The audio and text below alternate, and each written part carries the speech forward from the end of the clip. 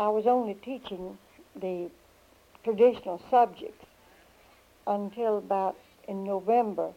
They, the supervisor of music and the principal asked me to take over the music in my class, which was being sort of disrupted. That is the behavior of the children because the music teacher didn't know them, and she just came down for that one period.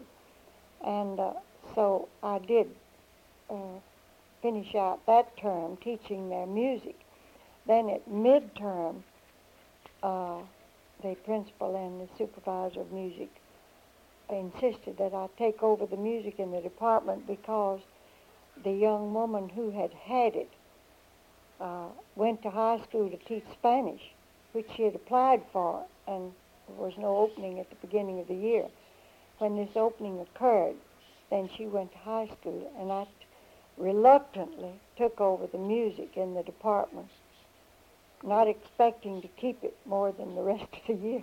And you kept it for the rest of your teaching years, didn't The you? rest of the year I kept it and told the supervisor that I wasn't going to teach it anymore.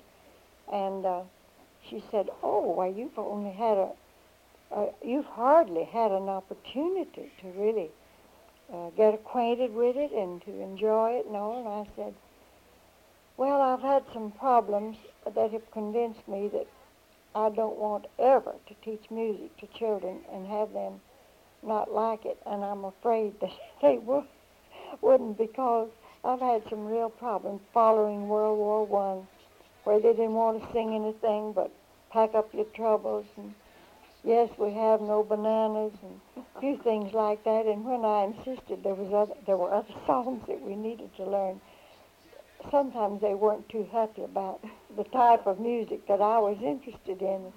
She said, "But you haven't given it a fair chance. I don't think you should give it up now. You should go on with it." And I did for 23 more years until World War II, when I was asked to be assistant principal in my NP school. Uh-huh. I gave up the music then so I could be assistant principal.